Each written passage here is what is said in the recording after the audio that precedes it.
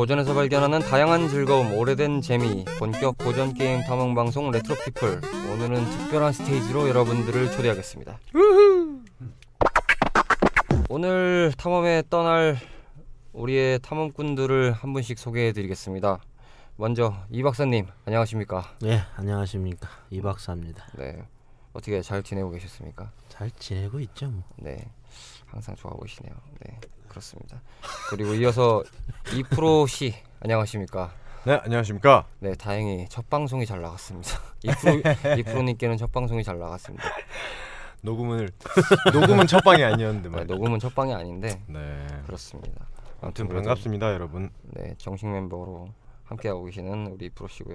그리고 오랜만에 인사드리는 동일씨 나오셨습니다. 안녕, 반가워요. 짜증나. 나 보고 싶었지. 나 이거 짜증나.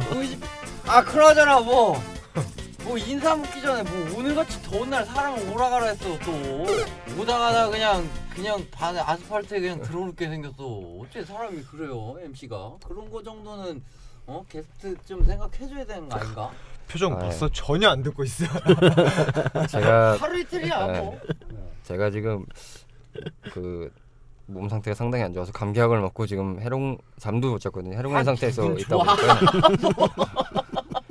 그런 상태인데, 그래서 그냥 저런 상태는 이제 계속 오랫동안 해오면서 느낀 게 있죠.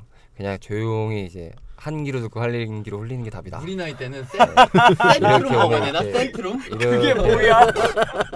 우리 분명히 같은 방송하는 거 아니야? 소냐 개냐 이런 거지 지금. 진짜 시비 간지갔네. 시비 간지는 뭐예요 또? 얼마나 힘들게 왔는지 여러분 한 번씩 우리 반가워합시다. 박수 한번 치고 갑시다.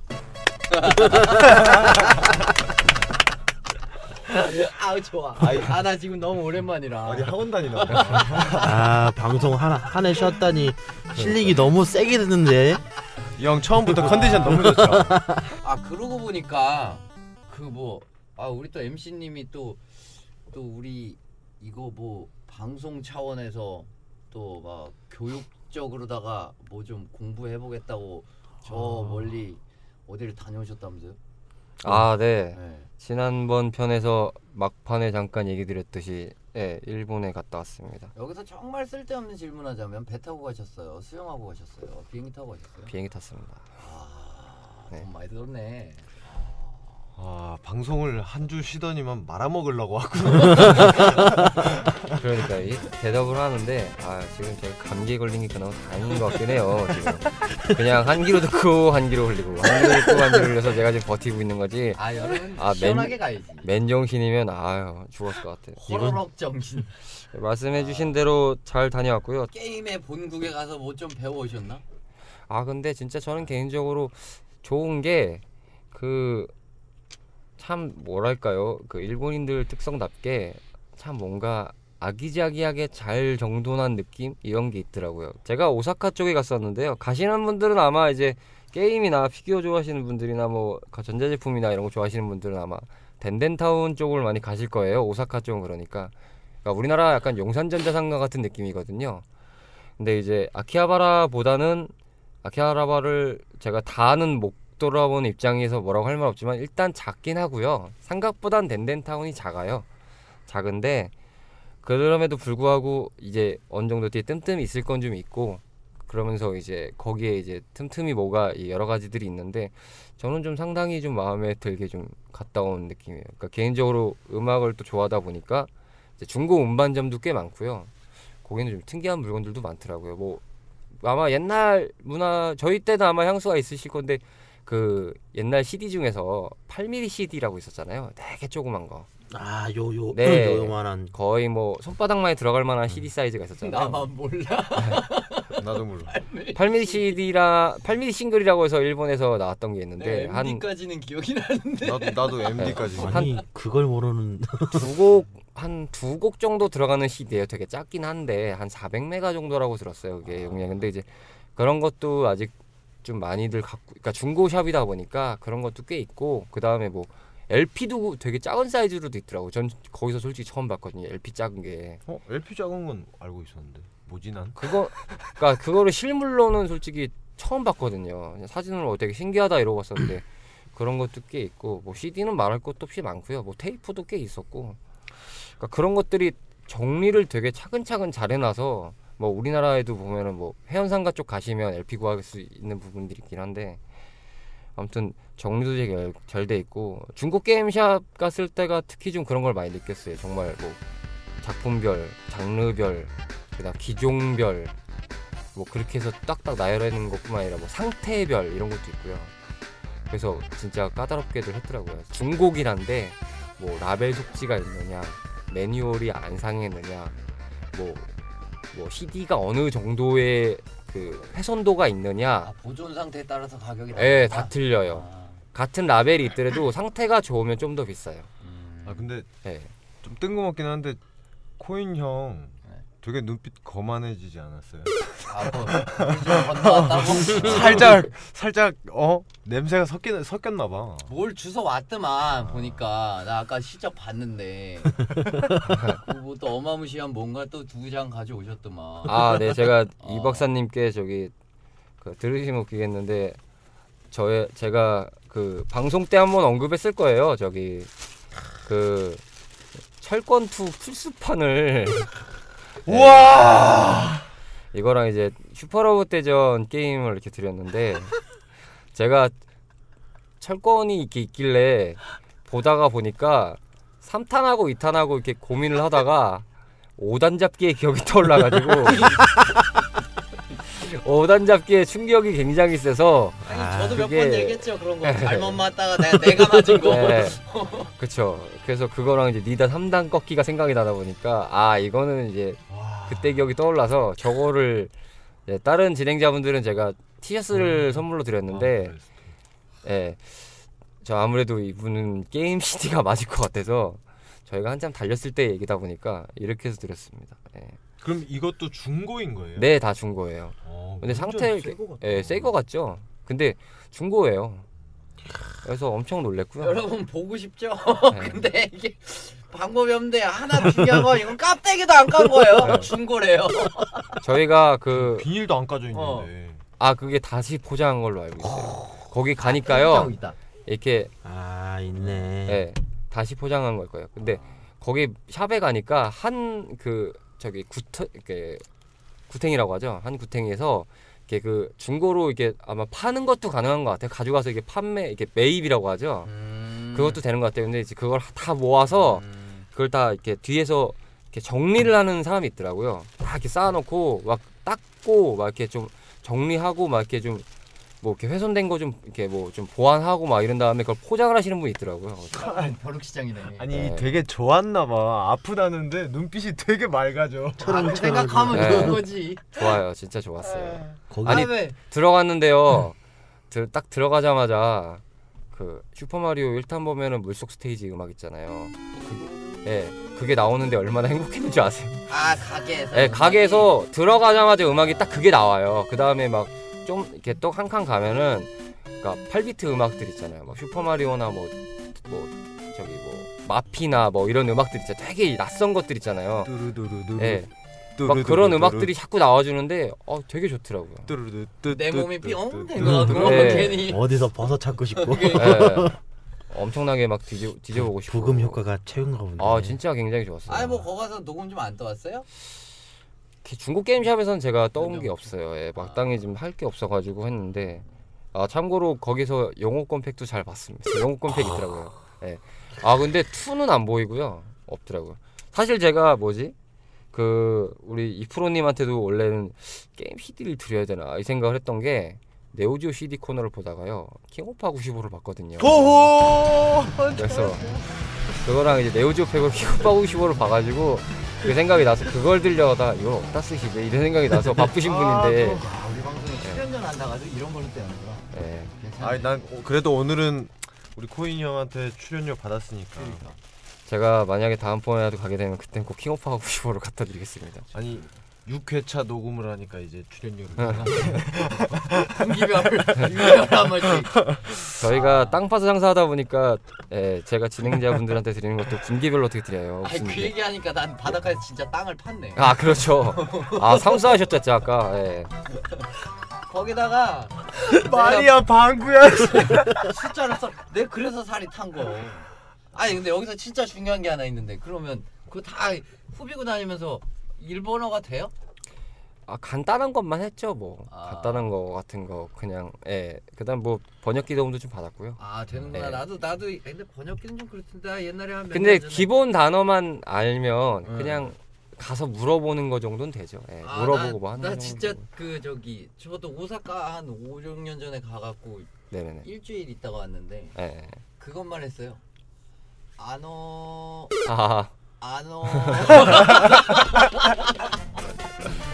살아남았다 그래도. 되더라고요. 완전 남자나요. 되게 곱상하게 이러고 그러니까 다녔어. 우리나라로 따지면 그런 거잖아요. 저기. 그냥 말 안 해도 저기요. 또 이럴 때는 또 저기. 저기요. 눈이야 눈. 오로지 눈이야. 그렇죠. 오로지 그냥 눈 아이존. 진짜 그런 놈 나한테 한번 걸려야 돼. 그러니까 스미마생 아리가또 아노 그걸로 진짜 잘 지내고. 하여튼 뭐 어디 가든 뭐 잘 살아남을 수 있는 거는 한 두 단어만 더 들어가면 한 달 살겠는데. 충분히 살 것 같아요. 진짜 위기에 처했을 땐 야매 때밖에 없지. 좀 위험했습니다. 그래서 저기 네. 뭐 클럽 같은 데는 안 가봤어요? 그래도 뭐 여자 좀 있는 거 같은데. 그 멘트는 뒷담화에서 나와야 될 것 같은데 일단은 다녀는 왔고요. 네. 그거는 뒷담화에서 좀 얘기를 하겠습니다. 사람 사는 네. 데니까. 오락실은? 오락실은 좀 갔었어요. 근데 특이한 게요. 뭐 아시는 분들 아시겠죠? 일본에서는 되게 직영 매장이 좀 센 데들이 있잖아요. 뭐 세가 계열이라든지 남코 계열이라든지 그다음에 이제 그 코나미 계열 타이토 스테이션이라고 하죠. 코나미. 근데 이제 특이한 거는 그 직영 매장들은 각자 회사의 게임기를 위주로 채워놔요. 뭐 아시는 분들은 아시겠지만 각자 회사, 그러니까 예를 들어서 남코 하면 철권이 있잖아요. 철권 이제 이제 7탄이 이제 나온 상태인데 저는 이제 가서 실제로 철권 세븐은 처음 했는데 거기 가서 근데 막상 그 다른 매장 가면 없다시피 보시면 돼요. 그리고 예를 들어서 그 다음에 이제 뭐 코나미에서 막 음악 게임들 많이 나왔잖아요. 그게 이제 타 매장 가면 거의 없다시피 하고. 그러니까 그 매장의 특성화된 게임들, 그 매장에서 나오는 거 아니면 이제 계약이 돼서 좀 이렇게 들여놓을 수 있는 정도? 이 정도 수준에서만 되더라고요. 참고로 뭐 남코 매장 가니까 이제 세가 음악 게임은 있더라고요. 하츠네 미쿠 이건 있었는데 말 그대로 코나미 음악 게임은 없었고 뭐 다른 매장은 모르겠습니다. 다른 동네에 있는 건 모르겠는데 아무튼 그렇더라고요. 이거 저 모양새를 생각해 보니까 저 우리 이마트 같은데 게임 하는 데 가면 애기들 그리고 한 죽치고 앉아가지고 그 콘솔 잡고 이러고 있는 거잖아. 또 디스한다 또. 우리 또 MC님 또 그 철권 세븐 그런 모양새로 하고 계셨을 거 아니야. 진짜 철권 세븐을 가서 처음 해봐. 저는 어땠어요? 본 것도 처음이고 한 것도 처음인데 개인적인 견해로만 말씀을 드리면, 그러니까 그게 이제 모드가 여러 가지가 있어요. 들어가면은 보니까, 모드? 그러니까 자세히는 모르겠는데요. 그러니까 선택을 뭐 이렇게 콘솔용처럼 선택을 할 수 있게 몇 개가 있더라고요. 근데 제가 이제 알고 있던 거는 맨 처음에 나오는 선택을 할 수 있는 게 이제 대전을 연결을 시켜주는 모드고, 그래서 이제 대전으로 계속 플레이를 할 수 있는 모드가 있었고, 그 다음 밑에는 대전은 연결을 안 하고 자기 혼자 하는 모드였던 걸로 기억을 해요. 그래서 저는 이제 그걸로 했거든요. 액션 그런 거야? 그냥 이제 일반적으로 하면은 뭐 이렇게 뭐 온라인 매치나 그다음 밑에 아케이드 모드, 일반적 아케이드 뭐 이런 느낌이었던 것 같은데요. 그냥 아케이드 모드로 했는데 좀 짧아진 것 같긴 해요. 원래 보통 철권이 제가 알기로는 보스까지가 그냥 혼자 가도 한 7, 8스테이지까지 있지 않나요? 그 근데 정도 돼요. 카즈미가 5스테이지 정도면 나오더라고요. 할머니가요? 예, 그게 5판 정도가 끝인 것 같더라고요. 혼자 했을 때 그냥 혼자 원코인으로 그냥 이제 자기가 연결 안 하고. 근데 이제 그게 분위기가 이제 철권 세븐 같은 경우는 이제 네트워크 매칭을 위주로 이제 세팅을 구성해서 게임성을 만들다 보니까 아무래도 이제 일반적인 아케이드 형태의 그런 스테이지 개념은 좀 줄인 개념이 좀 느껴지더라고요. 근데 이제 타격감이나 이런 느낌에서 봤을 때는요, 저는 약간 제 개인적인 느낌은 예전 철권, 그러니까 철권 초창기 느낌이랄까, 한 방에 좀 이렇게 센 느낌? 다시. 예. 그러니까 왜냐하면은 제가 그거는 많이 봤어요. 이렇게 리뷰들을 많이 보셨는데 하시는 분들은 뭐 뭐 공콤이나 바운스가 많이 없어졌다, 되게 밋밋하다 막 이런 느낌을 하시는 분도 있고, 뭐 역으로는 나는 그래서 좋다, 한 방짜리 옛날에 그 철권 느낌이 났었는데, 저는 개인적으로 이제 느낌은 예전 철권 3 때까지의 느낌이 그죠. 조금 있어서 오히려 좀 괜찮았던 것 같아요. 느낌. 오호.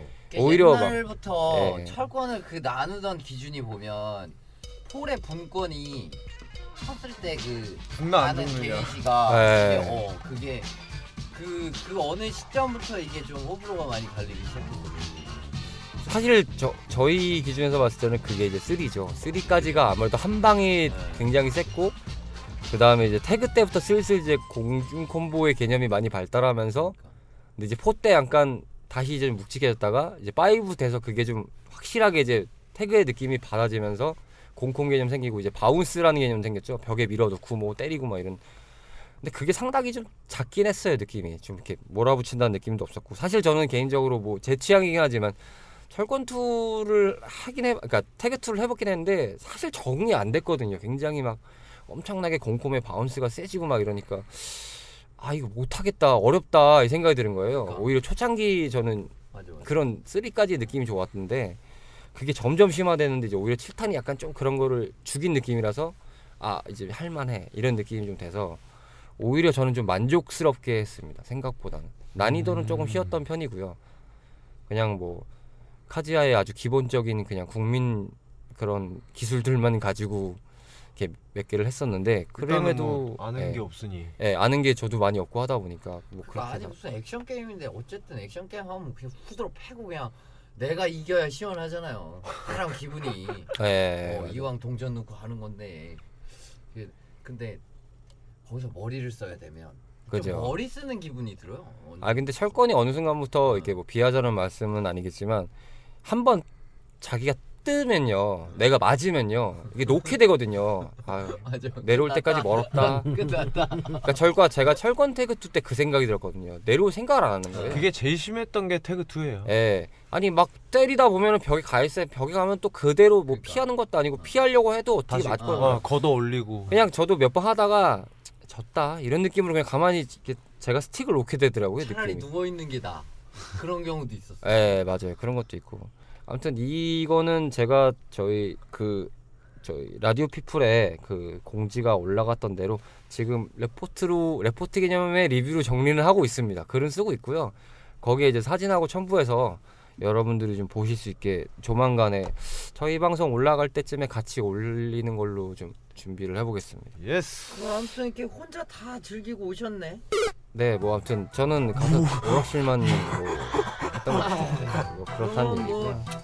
우리는 뭐 한국에서는 전혀 뭐 이렇게 할 수 있는 게 없나? 자, 본격적으로 그러면 오늘의 레트로 피플을 이제부터 시작을 해볼 텐데요. 이번 회차는 정확하게는 VS 스테이지라는 명칭으로 저희가 준비를 해봤습니다. 저희가 스포츠 게임을 선정하려고 하다 보니까 좀 많더라고요, 생각보다. 예. 아 스포츠 게임 은근히 많아요. 예, 진짜. 은근 많더라고요. 그래서 뭐 잠깐 들어가기 앞서서 뭐 얘기도 나중에 하겠는데, 아무튼 뭐 좀 많아서요. 저희가 고민하다가 저희가 절대 야구 팬들을 비하자는 건 아니지만 야구 게임이 상당히 예시가 많아서 야구 게임은 딱히 못 정했습니다. 야구 게임은 나중에 따로 한번 저희가 정리를 하기로 하고요. 오늘은 농구랑 축구를 대표적인 걸 저희가 찝어서 2개를 가지고 왔는데, 먼저 농구부터 저희가 한번 소개를 해드리겠습니다. 이 박사님께서 농구 소개해드릴 거 말씀 좀 해주시죠. 예. 아 뭐 이게 템버린 대신해서 하는 것 같은데. 아 뭔가. 탬버린 같기도 했고요. 아까 그런 거 있잖아요. 뭔가 딱 뭔가 그 전문 꾼께서 뭐 수리수리 받는 아, 야가 있어서 아니고 이렇게 그러니까. 하면 뭐 나오나. 아유 뭐 좀 이제 해봐라 내가 나설 차례인가. 아니, 나는 나루토 보면은 왜 예. 닌자들이 기술 쓰기 전에 예. 인술 이거 네 맞아요. 맺잖아요. 이 차크라 예. 인 맺는다고. 예. 저 그거 주술료 있을 줄 알았어요. 아, 예. 네 일단은 이 박사님께서 설명을 좀 해주시죠. 네. 소개해 주실 게임. 제가 찾은 게임은 바로 슬램덩크. 설명 넣고. 아. 유명하죠? 애니메이션. 최고입니다, 최고. 자, 간단히 설명해 보면요. 일단 원작부터 유명합니다. 우리의 빨간 원숭이 강백호, 고릴라 채치스, 여우 서태웅, 안경 선배 권준호, 불꽃남자 정대만, 넘버원 가드 송태섭. 벌써부터 이름만 들어도 설레지 않습니까? 얘기하면서 자기가 감동받고 있어. 혼자 설레신 거 아니에요? 아 근데 진짜 그렇긴 해요. 나 여자 아니잖아. 좀 그래. 일본 스포츠만의 전설이자 우리나라에도 농구 붐을 이끈 장본입니다. 1990년 일본 만화 잡지인 주간 소년 점프 42호를 통해 첫 연재를 시작해서 6년 뒤인 1996년에 최종회로 마무리되었고요. 만화 누적 판매 수량은 1억 2천만 부. 많이 여기에 팔긴 했어요. 각종 콘솔로도 많은 게임을 발매했는데요. 오늘 제가 소개해드릴 작품은 아케이드로 1995년에 발매된 슈퍼슬램입니다. 예, 이게 발매원이 아마 반프레스토였던 걸로 기억을 하는데요. 슈퍼슬램 오락실에 가셔서 아마 하시는 분들 많으셨을 거예요. 아마 사실 저는 이 게임을 오히려 많이 본 편이거든요. 생각보다 많이. 그런 사람도 많았어요. 예, 오히려 많이 보기만 했어요. 되게 좀 나름 어려운 것 같은 느낌도 들었고요. 몇 번 해보긴 했죠, 당연히. 안 해볼 수 없죠. 슬램덩크인데 이게 근데 스토리상 보면요 초반부 아닌가요? 제가 기억으로는 강백호가 까까머리가 아니었던 걸로 아는데 이때는. 캐릭터 상으로 보면은 초반부인데, 네네네. 근데 스토리 상으로 보면 거의 후반이에요. 후반. 이게 팀 중에서 산왕공고가 나왔나요? 네. 아 산왕공고도 나왔어요? 아 산악은 안 나왔어요. 산악은 안 나왔고요. 네. 해남까지. 아 해남까지. 그러니까 전국 대회 전거 그 지역 대회. 아마 제가 이거 북산, 해남, 능남 그 다음에 어디죠? 상향이요. 상향 상향. 이렇게 네 군. 하여튼 게임 고를 때 4개였어. 네, 북산, 상향 그 다음에 이제 해남, 능남 이렇게 아마 나왔을 겁니다. 네. 뭐 물론 국내 로컬상 이름은 다르긴 하겠는데, 네, 이제 그건 기억이 안 나네요. 좀 국내 로컬 이름은 기억이 안 나는데. 네. 그리고 게임계상에서도 그 이름이 다 한문으로 돼 있어갖고. 한문 해석해 보면 북산이 상북이었고요. 그다음에 그쵸, 상향, 해남, 능남은 다 그대로 갔고요. 북산 이름을 갖고 아마 3개를 썼을 거예요. 문제는 내가 한문을 못 읽어서. 그게 아니라 만화책의 그 유니폼 얘기하는 거죠. 아니 고를 때도 네. 그 게임해서 오락실에서 고를 때도 네. 그렇게 다 한문으로 써 있었던 거. 아니야 한문이 아니라 그 쇼호쿠라고 영어로 써져 있어. 두 가지가 있어요. 영문 버전이 있고 한문 버전이 있어요. 진짜? 이렇게. 네. 너 또 충격받은 거야? 그대 동네와 우리 동네가 근데 다르게 아마 그거 딥스위치 설정으로 바꿀 수 있는 거 아닐까요? 아마. 그것도 근데 거의 네. 그거예요. 일본 버전이랑 해외 버전. 내수 외수 버전이죠, 네. 뭐. 예. 진짜 매번 저한테 왜 그러세요? 아니 우린 이렇게 정보를 아는 거예요 덕분에. 내수 우리는- 외수 버전으로 뭐 얘기하는데 간단하게 일단은 슬램덩크 슈퍼스타즈 이 게임에 대해서 각자 추억을 좀 얘기를 해볼게요. 이 박사님은 워낙 얘기하실 거 많을 것 같으니까 좀 나중에 하고 일단 이 프로님부터. 이 프로님은 이 게임 많이 접해 보셨나요? 어떤 추억 있으신지? 저는 뭐 청취자 여러분들도 다 아시겠지만 기본적으로 슬램덩크 하면 3점 슛, 아, 그 뭐라고 하죠? 얍삽이라고 해야 되나? 그게 있어서 그냥 이거 할 때는 주구장창 그것만 쓰면서 계속 뭐 끝까지 가고 제일 이제 근데 오히려 그거보다 더 재밌었던 건 중간중간에 왜 미니 게임 있잖아요. 네, 보너스 게임. 있었어요, 맞아요, 있었어요. 그거 마음 먹은 대로 안 되면 더 그렇게 짜증이 난다. 또. 그게 모든 보너스 게임들이 그런 것 같아요. 예를 들어서 그 보너스 게임의 대명사라고 기억나는 건 스트리트 파이터 2의 자동차 뿌개기랑 그 저기 술통 뿌개기. 수통 뿌개기랑 저기 불 나오는 깡통 뿌개기 이 세 개가 맞아, 있잖아요. 맞아. 근데 이거 할 때요. 그 자동차 깨기 같은 경우는 왠지 어리게으로 깨고 싶은데 안 되면 짜증나고, 그 다음에 술통 뿌개기는 20개를 못 깨면 짜증나고, 그 다음에 이제 깡통 뿌개기는 깨다가 불 붙어서 이렇게 붙잖아요. 그러면 짜증나고, 약간 그런 것들이 있지 않나요? 이게 시간 안에 해야 되니까. 예. 평소에 보면 진짜 코인 형이 되게 대범하잖아요. 그냥 막 시원시원하고 그냥 할 거 해 뭐 이러고 그냥 넘어가는 타입이잖아요. 관심 없어요. 되게 저럴 때 보면 관심이 없구나. 야, 죄송해요. 돕고 역시 친구고 뭐고 관심이. 죄송해요. 인생이 그래요. 제가.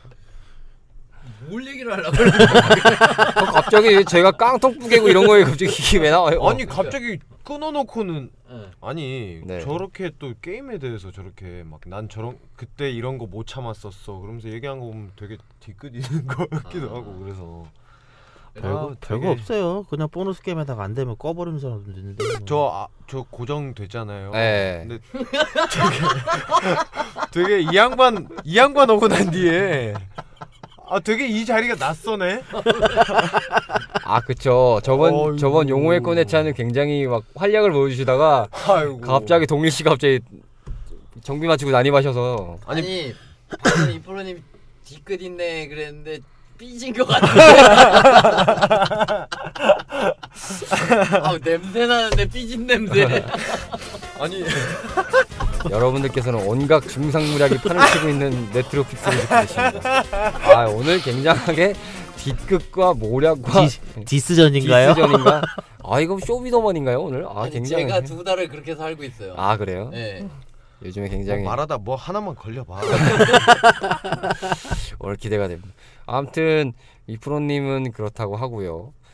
우리 저기 동일 씨는 이 게임 많이 해보셨나요? 일단 저도 뭐 해보기는 적당히 해봤는데 네네네. 해보다가 이제 보기만 하는 쪽으로 갔죠. 그러니까 이게 저는 장면부터 얘기하면 인상적인 장면이 덩크. 덩크하고 백판 깨지고 네네. 이러면서 그거 막 포효하는 거. 무슨 뭐 하와이에서 광고 찍는 것처럼. 맞아요. 뭔가 포효하는 느낌. 아닌 것 같은데 뭐 왔다 갔어요. 네. 저희가 보여드릴 수 없어서 죄송한데 하여튼 뭔가 좀 상당하게 뭔가 액션이 온 것 같습니다. 아니 이상해 오늘 박사형님도 뭐가 봉인이 풀리나봐. 그러니까요. 갑자기 녹음 스케줄도 가장 먼저 요즘에 쪼고 계셔가지고 요즘에 거의 저기 레트로피플의 감독 개념이 되셔서 거의 총괄하는 다른 게 뭐가 있다고. 비비는 거. 예. 근데 그래서 그러다가 근데 제가 오락실 주로 다닐 때는 되게 잘하는 친구가 있었어요. 근데 그 친구가 그 수학을 그렇게 잘 풀었어요.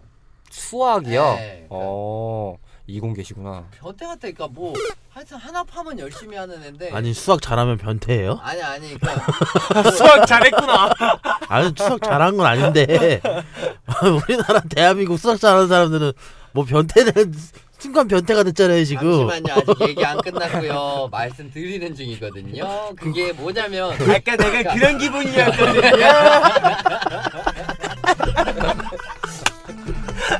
뒤에 계신 뒤끝 올라오셨습니다. 반갑습니다. 이게 그러니까 하나만 열심히 파는 좀 그런 스타일의 친구예요. 그러니까 수학도 잘하고 게임도 잘하고 연애하는 건 못 봤어요. 근데 그 친구가 그렇게 뭐 하여튼 뭐 게임만 하면 다 잘하더라고요. 그러니까 거의 끝판 가는 거를 그러니까 저는 그 친구를 통해서 끝판까지 가는 걸 주로 봐왔던 편이죠. 네. 그러니까, 그분이 뭔가 원코인 마스터 같은 개념이었군요. 그러니까 돈도 안 쓰고 뭐 킬링 타임 되고 또 돈도 많아. 그러니까 그냥 뭐 몇백 원 지어주면 난 또 거기서 몇 번 해보다가 안 되면 걔 하는 거나 보고 그래서 게임을 좀 다양하게 볼 수 있었거든요. 아무튼 그거 백판 깨지는 거 그리고 걔가 하는 현란한 스텝들 그거 좀 보면서 이거 잘한다. 그 백판이 깨지는 임팩트를 말씀하셔서 갑자기 생각나는데요. 그 비슷한 농구 게임이라고 할 수 없지. 같은 농구 장르긴 하지만 스트리트 훅이라고 있었어요. 그 길거리 농구 3대3으로 하는 거. 국가대항전 비슷하게 분위기였었는데 그게 되게 임팩트가 세잖아요. 뭔가 사기죠 그거. 약간 뭐 거의 뭐 하늘을 날아갔다가 내리찍거나 아니면 3점슛 때리는데 불꽃이 나거나 막 별이 날아가서 피꽃이 나고 막. 스포츠 게임의 장난질하면 열혈 시리즈죠. 기억들어. 열혈 시리즈. 대박. 닷지월. 이 골대 내 골대가 딱 꽂으면 그만이지. 저희도 열혈 시리즈 한번 이게 언젠가 다뤄야 될 소재인데 진짜 그거 너무 많아요 그것도. 열혈 시리즈. 너무 많아요. 진짜 열혈 시리즈는 가히 최강이야. 장르별로 다 있어요. 어쨌든 그 스포츠라 그러면 그 페어플레이 이런 개념인데 그걸 무시한 게임이잖아요 그거는. 거의 그렇죠. 내가 이기면 그만인. 그렇다. 모든 장르에 다 있는 열혈 시리즈가 있었다. 그렇죠. 저희가 그 생각을 못했네요. 아, 굉장한 깨알 같은 정보 감사드립니다. 이 박사님은 이 게임 뭐 당연히 많이 즐기셨을 거고 뭐 어떤 추억이 있으신가요? 이 게임에서? 이거요? 네. 혼자서 2개 캐릭터 갖고 혼자 논 적도 있어요. 2개의 캐릭터만 가지고요. 그러니까 그게 아니라 1P, 2P를 2개 동시 같이. 에? 아 진짜요? 셰프입니까? 아니 뭐 물 고기국 끓이고 칼질하고. 네, 그러니까요. 혼자서 스틱 2개 갖고 놀고 버튼 같은 2개 갖고 놀고. 아니 그게 돼요? 그 결론이 어떻게 돼요? 그냥 연습. 그러니까 한마디로 연습이라고 보면 돼요. 게임에 관한 연습 모드. 오락실이 본인 것이었으니까. 그러니까. 예. 아니 완전 저 그 얘기 들으니까 예전에 제가 동현 씨랑 잠깐 얘기했던 그 픽사 만화 같은 느낌이 떠오르는데 그 바둑 혼자 두는 만화 있잖아요. 그 고스트 바둑왕. 아니 그 고스트 픽사에서 단편 애니 같은 게 있는 걸로 제가 기억하는데 바둑을 막 두고 있어요 두 사람이. 근데 알고 보니까 한 사람이 놓고 가가지고 두고 가가지고 두고 가가지고 두고 막 이런 느낌 날까요? 더 쉽게 얘기하면 요즘에 에너자이저 광고 같은데요. 혼자 막 계속 치고 있는 탁구. 죄송한데 저랑 한 얘기 맞아요? 네 맞아요. 죄송합니다. 제 기억력이 요즘에. 저번에 그 뒷담화 때 그 저기 남녀 얘기의 단편선 얘기하면서 그 얘기도 나왔었죠. 그렇다고 네. 하더라고요. 네 그렇죠. 리액션 그따위로 할 거야? 아니 정말 당황해서 그래요. 아 시원시원하게 잡아주시네. 정말 나 오늘 100팅나 했는데 아 이거 하나 때문에 미생이다. 걸리기만 해봐. 근데 족족 다 물어 뜯을라니까. 나도 미생이다 진짜. 와 이게 기억이 안 나네. 저희 저번 편 스테이지 4 때요 용호권 때 그 이프로 씨가 사막 같다고 막 어떻게든 그렇게 살아남겠다고. 조용. 거기 그때 그 음악 들어보셨어요? 그 음악 그 얘기하실 때 음악 못 들어보셨죠? 키사나게 이제 테마 음악이 나오거든요. 아 진짜요? 네, 용호권 빰빠라밤 이게 나오거든요. 지금 아마 깔리고 있을 건데 그 음악이 나와가지고 진짜 뭔가 비장미를 풍겼거든요. 들으면서. 거기 소리도 있지 않나? 오, 막 이런 거. 아 맞아요. 아웃소프겐 열심히 날려주시고 막 그랬거든요. 형이 패왕상우건을 알아? 그게 뭐야? 그게 뭐야? 네, 아무튼 이런 분과 진행하고 있는 드롭입니다. 그럼 이제 이야기를 넘어가서 아예 그냥 오늘은 좀 여러 가지를 하다 보니까 비기나 노하우 그리고 겸 뭐냐면 게임 특성 같은 것도 같이 한번 얘기를 좀 해볼게요. 아시는 것들을 좀 얘기를 하기 앞서서 제가 먼저 좀 풀어보면 제가 이거를 봤을 때 처음 봤을 때는 저게 뭐야 이러면서 봤는데 나중에 알고 보니까 시스템적으로 있던 게 그게 약간 그 뭐지? 체격차에 대한 게 있더라고요. 보니까 캐릭터마다 체격차가 있는 있어요. 것 같더라고요. 보니까 뭔가 센터 라인하고 그다음 뭐 좀 작은 라인하고 뭐 이런 게 있고 뭐 중간 형태도 좀 있던 것 같고 근데 제가 알고 보니까 이게 4단계더라고요. 특대 대중소 이래가지고 뭐 특대 라인 같은 경우는 뭐 거의 뭐 장신센터의 뭐 표준이라고 하면 이제 우리나라 이제 캐릭터 이름으로 하면 채치수, 변덕규, 이정원, 성현준 뭐 이런 캐릭터들이 특대 사이즈로 이게 제가 사이즈가 되고 그다음 뭐 중자에 보면 강백호, 서태웅, 정대만, 윤대엽, 뭐 황태산 뭐 이런 캐릭터들 있고 그다음 소자 이제 송태섭, 안영수, 전호창 뭐 이런 캐릭터들이 뭐 이렇게 있고 김수겸도 있고요. 네, 김수겸도 맞아요. 소자였던 걸로 기억하고요. 선수겸 감독. 네. 상향의 보스. 뭐 이런 느낌이 있었던 것 같아요. 그러다 보니까 뭐 좀 가로막히고 이런 것도 꽤 있던 것 같고 보니까 블로킹이 쉽죠? 네, 아무래도 작은 선수한테는 블로킹이 되게 쉬웠던 것 같고 그런 게 있던 것 같아요. 이 박사님은 당연한 질문이지만 원코인 해보셨죠? 전 팀으로. 했습니다. 네, 당연한 얘기를 물어봤는데 혹시나 그래서 아까 제가 그 하다가 끊겼는데 둘이 2개 한다 그랬잖아요. 네네. 그건 한 팀당 그 해갖고 연습을 하는 거예요. 비기던 슈팅이던 그런 걸 연습을 하기 위해서 일부러 2개 갖다 하는 거거든요. 네네. 혼자 하다 보면은 분명히 난이도가 올라가면 올라갈수록 막히는 게 많아요. 되는 게 있고 안 되는 것도 있기 때문에 그렇게 하다 보면은 어차피 혼자 하는 거니까 난이도는 똑같잖아요. 그래서 하기가 쉬워요. 이게 연습하기가. 글쎄 이해는 안 가는데 그렇다네요. 혼자서 둘이를 하는데 쉽대. 난 이해가 안 가네. 3점 슛이던 덩크던 뭐 알리오프던 혼자 연습을 하기에는 두 개로 가지고 하는 게 더 편하다 이거죠. 그러니까요. 알아듣겠는데. 그 왠지 아니, 그 말이 어렵나? 옛날에 뭐지 그 제가 잘 기억하는 게 밥 아저씨라고 있었잖아요. 그림 그려주는 아저씨 있잖아요. 밥 아저씨. 네. 어때요? 참 쉽죠. 예. 이렇게 쓱쓱 쓰다 다음에 그림 예. 나오고 그런 느낌이 들죠. 저는 맞아 지금? 맞아. 그런 아니, 광고 하나로 뭉쳐서 그게 아닌데. 맞아요. 참 쉽죠가지고. 네, 그 차범근 씨가 아마 했을 거예요. 뭐 해가지고 뭘 돌려서 어쩌고 뭘 한 다음에 슛을 날리면 어때요? 참 쉽죠. 이거랑 뭐가 다른가요? 지금 분위기가. 완전 땡큐 베리머치입니다. 내 설명이 이상한가? 아니요. 아니 지극히 괜찮으신데요. 왠지 마치 그 무림의 고수가 그 경공법이나 이런 걸 정말 밥 먹듯이 하다가 내려와서 그 아이한테 야 이것도 못해? 막 이런 분위기를 느낌이 들어서 박사님 이게 개개인이 DNA가 다른 건 같아요. 네. 어쩔 수 없는 거잖아요. 네. 뭐 그렇다고 합니다. 피가 그렇게 막 흐르는 거 아니에요?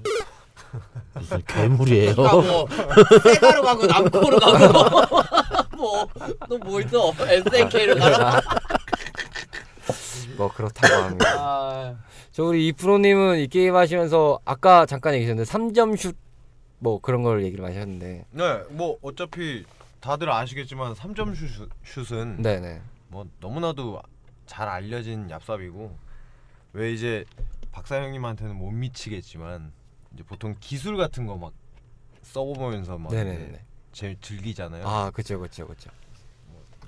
얼추 그냥 어렴풋이 오래돼서 기억은 잘 안 나는데 생각나는 게 그 제 기억으로는 윤대엽이랑 네네네. 캐릭터 윤대엽 캐릭터랑 네네네. 전호장 아니면 황태산 둘 중에 하나였을 거예요. 오.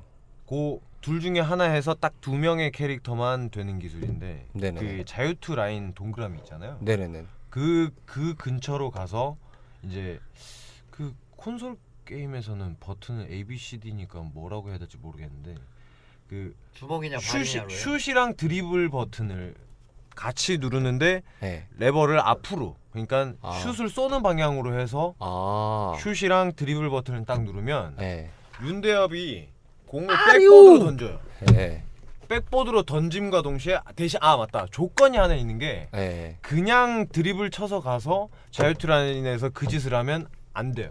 아. 가서 자유투 라인에서 먼저 스탑을 한 후에 네. 수비수가 내 앞에 와야 돼요. 아. 수비수가 이러고 깔짝대면서 앞에 섰을 때 네네. 앞으로 하면서 그 슛이랑 드리블 버튼을 누르면 공을 백보드로 빡 던지면서 수비수를 제끼고 앞으로 뛰어가서 그 공을 잡고 덩거려요. 그거를 막 쓰면서 막 괜히 우쭐해하고 옆에서 그쵸. 구경하는 사람들한테 우와. 예전에 그 애니메 그 만화책을 보면은 전호장이 그거 한다고 했다가 던졌는데 그게 골인이 됐던 그 장면이랑 비슷한 거예요. 그게. 그럼 황태산인가 보다. 황태산은 골은 시켰을 텐데. 네, 그러니까 되는 게 게임에서 되는 그리고 게. 서태웅도 그게 개인 아리오프가 있어요. 1인. 그건 서태웅은 또 다를걸요? 서태웅은 그 대신 앞에 없어야 돼요. 사람이.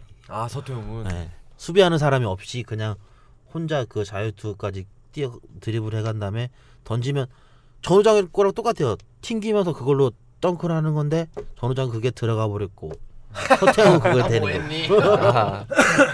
그거예요. 네.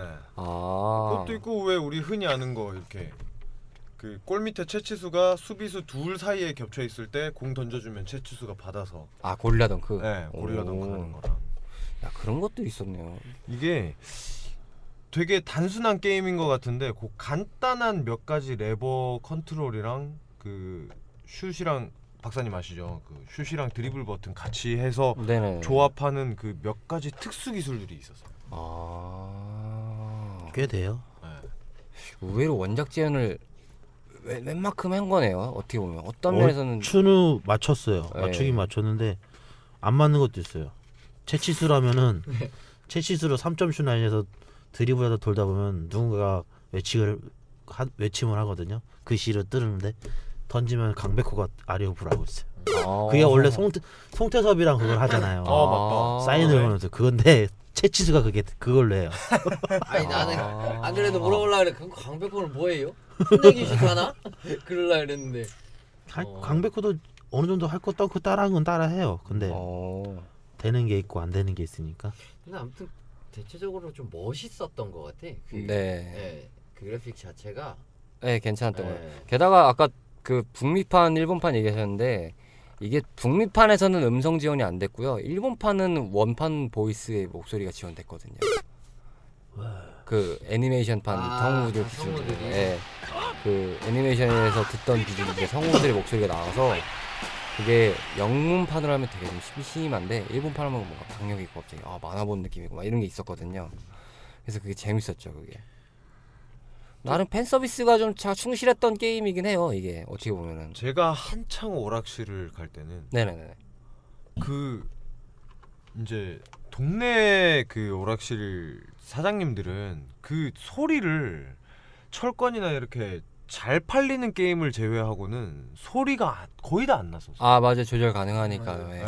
되게 막 조금만 나. 네, 맞아요. 그렇게 해놓으신 데 있었어요. 근데 그게. 되게 좀 번화가 쪽에 정말 큰, 지금은 이제 많이 없어졌지만 큰 오락실 가면 소리들이 전쟁 납니다. 전쟁. 제가 그 빠찡코를 한번 아까 일본 갔을 때 빠찡코를 한번 들었는데 딱 그 소리 들을 때 옛날 그 느낌이었어요. 옛날 진짜 그 도심가에 또 오락실 때 진짜 빵빵하게 막 틀어서 진짜 막 시끌벅적한 이렇게 있잖아요. 그 느낌이 있더라고요. 엄청 시끄럽더라고요. 네, 되게 시끄럽더라고요. 근데 우리 시절 오락기를 얘기하니까 생각이 나는데 우리 시절에도 그 오락기의 변천사가 있어요. 그러니까 어떻게 보면 네네네 맞아요. 기판을 안 해놓고 뭐 그런 거긴 한데 이 화면이 그냥 딱 단순히 브라운관에서 검은 거에다가 스틱 자체도 캔디 같이 생겼던 게 그게 좀 약간 이렇게 좀 슬림해지고 이러면서 하얀색이었고 슬림해지고 이러면서 손 모양 왜 그래? 손 모양 이거 왜 그랬어? 이 난제를 그렇게 얘기를 하시라고. 지금 연령대도 안 맞는 거. 청취자 여러분, 저희는 온 가족의 레트로 키스입니다. 오해 없으시기 바랍니다. MC만 그렇게 생각하게 만들고. 그래서 그러고 위에 딱 스피커 2개 딱 달려 있고 그러면서 좀 뭔가 왠지 좀 이렇게 그랜드해진 느낌? 맞아요. 예. 화면도 커졌어요. 예. 그러면서 간격도 조금 넓어졌잖아요. 그들과의끼리. 네. 나중에 심지어는 그 게임 모니터 위에 있는 데서 그 불도 껐다 켰다가 됐잖아요. 맞아요. 예, 맞아요. 간판처럼. 그게 있었어요. 간판 같은 게 있었어요. 그런 거 그 기계 자체가 현혹하게 하는 것도 좀 있었던 것 같아요. 그렇죠. 네. 그런 게 꽤 있었죠. 아무튼 그 맛도 있었고. 옛날 생각날 때 오락실 그거 그 사탕 같은 스틱 때 그게 들면은 그게 들리거든요. 네, 맞아요. 실컷 하고 있는데 갑자기 탁인데 퍽 들려갖고 뒤로 넘어진 적도 있고. 난 전혀 겪어본 적 없는데. 근데 생각을 해봐. 그 스틱을 2개를 잡고 자기가 혼자 들썩들썩 하다 보면 그게 안 빠지냐고. 그게 아니라 사장님이 그거 스틱을 이제 어떻게 고친다고 했는데 그 피스를 안 박아놓은 거예요. 그쵸. 그래서 그 살짝만 들어도 그 확 뚫리는 거 맞아요. 그 시절 어르신들이 가끔 기억을 들었다 놨다 하셔가지고. 그러니까요. 맞아. 그때 피스로 박았었어. 그래갖고 몰래 또 거기 안에 손 집어넣고 동전 또 빼가고. 아무튼 그렇습니다. 온 가족이 하는 방송. 슈킹하는 방송. 청취자를 막 다양한 얘기를 하고 계신데 좀 그것 좀 얘기해 주시죠. 빅이나 버그에 대해서는 좀 이 박사님이 이 게임을 많이 알아주시니까. 방금 얘기했잖아요. 기판 들어 올린다고. 기판 들어 올리는 게 버그인가요? 기판 들어서 동전 빼는 만큼 비기가 어딨어. 그 어떤 기술도 필요 없어. 다 들어 올려 그냥. 돈 주라? 항상 하는 말 있잖아요. 게임하면서. 야, 그거 1등하면 돈 주냐? 아이고 이러잖아. 돈 줘. 심지어 게임을 하면서 돈을 벌었어 우리 박사님. 뭐 방송 끝내나 지금. 오늘 부텐이 상당하시네요 진짜. 왜 이러지? 그러니까요. 최고랑 차이한 거 아니에요? 그러게요. 공소시효가 지났습니다. 진짜. 이거 뭐 비기는 거의 다 비슷비슷한데 각 팀마다 특정 캐릭터들이 있기 때문에 상향은 센터 위주 팀, 다 키 큰 선수들이니까. 그리고 뭐 북산이나 뭐 능남, 해남은 골고루 퍼져 있긴 한데 어떤 팀이든 전 캐릭 다 3점 슛이 돼요. 맞아요. 센터던 가드던 심지어 강백호도 돼요. 재치수도 됩니다. 근데 확률이 좀 틀릴 뿐이지. 강백 그 센터 위주 캐릭들은 그 3점 슛 라인이 거의 다 외곽이에요. 그러니까 골대 사이드라고 보시면 되죠. 끝 부분. 구석 그쪽 부분이고 진짜 운 좋으면 강백호도 한번 그 원래 센터 그 정면에 있는 3점 슛 라인에서도 가능합니다. 근데 그 타이밍이 진짜 힘들어요. 그걸로 근데 강백호가 그렇게 정면에서 하면은 수비수가 안 뜨잖아요. 뜨나? 뜨긴 떠요. 어쨌든 전 캐릭의 페이크가 다 되는 거니까요. 아 진짜요? 그리고 이게 제가 갑자기 생각난 건데요. 이 게임에서 비기나 버그 같은 개념은 아닐지 모르겠는데 아니라고 봐야 되겠는데요. 이게 대인전하고요. 네. CPU 전 할 때요. 네. 3점 슛 들어가는 확률이 조금 틀리지 않았나요? 네, 틀려요. 대인전 할 때는 3점 슛이 은근 잘 들어가는 것 같고 싱글전 할 때는 좀 3점 슛이 의외로 안 들어가는 느낌이었거든요. 그렇나? 대인전에서 은근히 정확도가 좀 세지는 느낌이었거든요. 둘이 할 때 보면 3점 슛 은근 쑥 들어가니까 뭐지 이러면서 했거든요. 그랬던 기억이 좀 나요. 네, 그것도 있어요. 그 확률이 각 팀마다 또 3점슛 캐릭터들만의 또 확률이 또 틀리고. 네네네. 대인전에서는 그러니까 비등을 맞추는 것 같아요. 그 팀 간의 비등. 그 원래 격차가 있는데 원래 팀이잖아요, 다. 근데 그걸 약간의 맞추는 것 같기도 해요. 밸런스를 맞춰준다. 근데 그게 확실히 한 것 같진 않은데 하다 보면은 다 그렇게 되더라고요. 그게 어떤 캐릭 원래 안 들어갔던 것도 잘 들어가는 것도 있고 안 되던 것도 잘 되는 것도 있고. 그러니까 의외로 대인전에서 안 들어가던 캐릭터들이 좀 들어가는 성향이 있는 거 보니까 아마 그 프로그래밍 쪽으로 계산을 할 때 그런 확률적, 그러니까 보정치라고 하는 거죠. 보정치를 좀 심어놨던 것 같아요, 느낌이. 아무리 봐도. 아 그래서 그랬나? 나 챌린지 모드 때 상대방이 이제 능남이면 윤대엽 더블 클러치는 그냥 싱글에서 할 때도 안 막히거든요. 그걸 계속 쓰는 거죠. 막지도 못하고 만약에 해남이면은 계속 윤정환으로 페이더웨이만. 맞아요. 그게 의외로 많이 좀 이렇게 보정치들이 좀 얻는 게 있는 것 같아요. 그래서 그랬나? 어느 정도 맞춰둔 것 같긴 해요. 네, 그게 있는 것 같아요. 저도 그러니까 웬만한 거 다 해봤는데도 거의 다 맞더라고요. 그렇습니다. 그 다음에 뭐 알짜배기로 하나만 알려주시죠. 다 얘기하신 건가요? 거의 80%는 얘기했는데 아직 20이 남았어. 기판 껐다 키는 거 비교해서 그러게만 해 또. 아니 그게 아니고 그건 얍삽이에요. 비기가 아니라 얍삽이죠. 네. 얍삽이 비기죠. 최초 시작할 때 점프볼로 시작을 하잖아요. 네네. 그러면 받고 나서 바로 앞으로 패스하는 게 아니고 뒤로 패스를 해요. 네네네. 그러면 자기 편 그 골대 라인까지 끝까지 간 다음에 그 쫓아오잖아요, 상대편이. 딱 집어 던지면은 거기서 그 상태에서 바로 3초 슛이 가능해요. 오. 그러니까 센터 라인 좀 넘어가는 그 중간에 캐릭이 그 선수가 서 있거든요. 그 라인에서 쏘면 거의 8, 90%. 그러면 그게 미식 축구지 농구입니까? 근데 어떻게 보니까 뒤로 패스하고 집어 던지는 거면 뭐 그게 되더라고요. 그게 얍삽이 비기식으로. 원래 솔직히 그게 정신 룰에서는 뒤로 패스가 안 되잖아요. 그 중앙선 넘어가면은. 그렇죠. 센터에 넘어오는데 거기 그 게임상에는 그게 없는 것 같아서. 그러니까 이 게임 파울 없었잖아요. 그러고 보니까. 나 그러고 보니까 이 게임 진짜 많이 했는데 저건 처음 들었어. 그러면 파울이 없었어요, 이 게임 의외로. 그때 그러니까 점프를 하고 뒤로 패스하고 네. 거기서 딱 던졌는데 3점 슛. 그 다음에 그 상황에 상대팀 표정을 봤어요?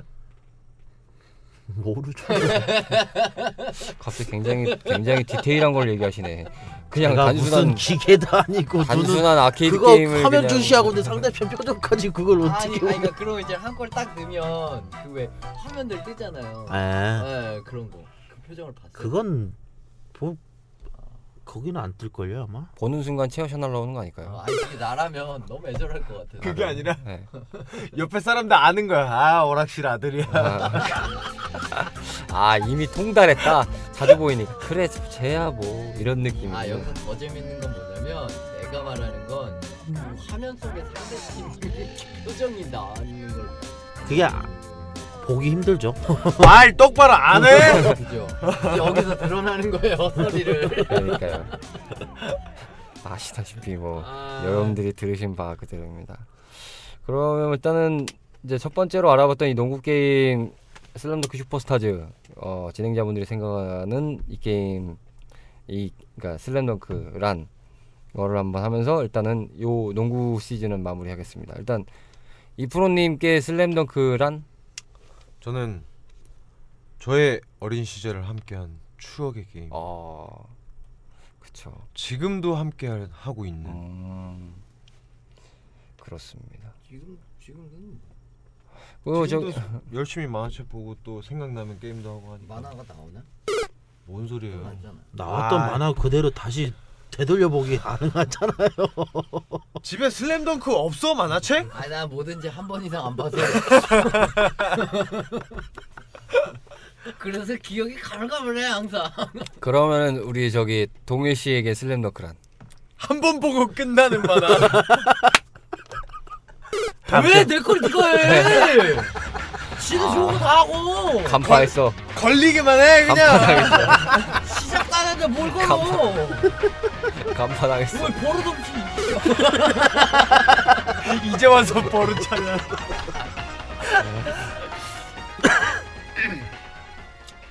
이 게임이란 뭐예요 그게? 얘기했잖아요 앞에서. 그거 아니에요?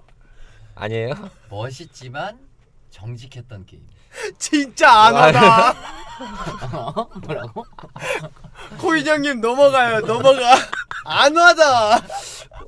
아니 제가 이걸 뭐라고 해서 그래야 되나? 아니 제가 그렇잖아요, 아니 나 거기 아니 멋있는 것까지 이야기했는데 정직했다는 건 좀 이해가 안 되는데 아니 이거 비기도 별로 없고 그만하며. 아니 근데 이 게임 뭔 소리야? 비기가 없다. 기판 뜯고 동전 갖고 가는 얘기까지 다 나왔는데. 아니 그건 그 동네 사정이고 여기 게임 얘기가 아니잖아. 모든 동네 사장님들이 다 열고 하나? 아니잖아. 그래서 그만하면. 아니 이 게임 30조 그 공격권 빼고는 파울도 없잖아요. 아니 어떻게 정직해요 이 그 정도 게임이? 위긴 있는 거고. 그래요? 아니면 내가 그들의 표정에 속았는지도 몰라요. 되게 좀 진지하고 정직했어. 그들의. 뭔 소리야 만화책 봤는데. 죄송합니다. 아 이거 욕도 못할 거. 아니 이게 만화에 정직하잖아요 이 게임이. 그냥 넘어갈게요. 죄송합니다. 아 이거 뭐가 점점 어려워지네요. 굉장히 또 갑자기 느리게 자, 아유 오늘 터지네 형이. 이 박사님에게 슬램덩크란? 오랜만에 사람. 저에게 슬램덩크는 하나의 스포츠라고 보는데 생각하는데요 저는. 네. 이 사람들이 지금 나 얘기하고 있잖아요. 앞에서 뭐 하는 거예요 지금? 한 번쯤 걷어가야죠. 네, 해보십시오. 내가 뭔 얘기인지 알아요 지금. 뭐 알아 그러던데. 아 오늘 방송 왜 이래요? 저는 계속 본인이 이상하게 불리고 계셔가지고. 우리가 술 먹는다. 아우 술 땡긴다 진짜. 그 말 오랜만에. 스포츠라고요? 네 스포츠죠. 만화부터 시작해서 네. 게임 그리고 농구 직접 농구 플레이까지 해봤으니까 네. 하나의 스포츠라고 전 그렇게 생각해요. 스포츠로서의 접근이 됐다는 게임인 거죠. 원래 농구 그렇게 좋아하는 편은 아니었거든요. 키가 원래 그리고 컸던 편도 아니었고 그러니까 그것도 빠른 편도 아니고 어떻게 이걸 보면서 많이 느낀 거죠. 해보고 싶다. 제 말이 그 말인 거예요. 스포츠. 그러니까 그만큼 스포츠에 가깝고 정직하고 페어플레이 되고. 만화책이나 한 번 더 먹어와. 뭐 일단은 그렇다고 합니다. 아 네. 진짜 여러분 제가 토론하는데 진짜 죄송한 거 뭐냐면 저는 사실 드래곤볼만 봤어요. 그렇다고 합니다. 슬램덩크는 좀 이제 와서 고해성. 이제 코인이 와서 형이 뭐 신부님이야?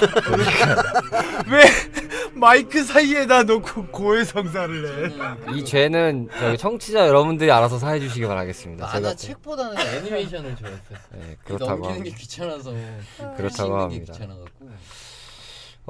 뭐 저는 슬램덩크를 생각하면요, 약간 상징적으로 볼 수 있는데요. 그냥 빨간색이 떠오릅니다. 그러니까 농구공도 빨갛고요, 코트도 그러니까 이제 빨간색이라고 볼 수 있잖아요. 나무 색깔이니까. 야해. 빨간색이고, 그리고 뭐 제가 좋아했던 팀이 어쨌든 좀 북산을 좋아했으니까 북산도 빨간색이고, 어쨌든 뭐 주인공 머리도 빨간색이었고, 빨간색이 어쨌든 열정을 상징하는 거잖아요. 뭔가 정열적이고 열정을 상징하는데, 농구라는 장르가 또 여름엔 또 그런 의미를 담고 있지 않나 싶어서 저는 그렇게 생각을 합니다. 뭔가 또 좀 서술을 하고 싶었는데 앞에서 동현 씨가 자꾸 치고 들어오셔가지고 지금 다음 걸 넘어가야 되는데 진이 빠졌어요 지금. 사실 지금 다음 걸 넘어가려고 제가 10분 전부터 보고 있었거든요. 근데 지금 10분이 지금 굉장히 지나서 제가 지금 굉장히 조마조마하게 지금 보고 있습니다. 그때 말해줘, 이제 말해요. 아유, 뭐 거두절미하고 딱딱 할 땐 잘하더만. 포기하지 마세요. 둘 때문에 그래요. 둘 때문에 지금. 둘 때문에 그렇다고. 그때 말하죠.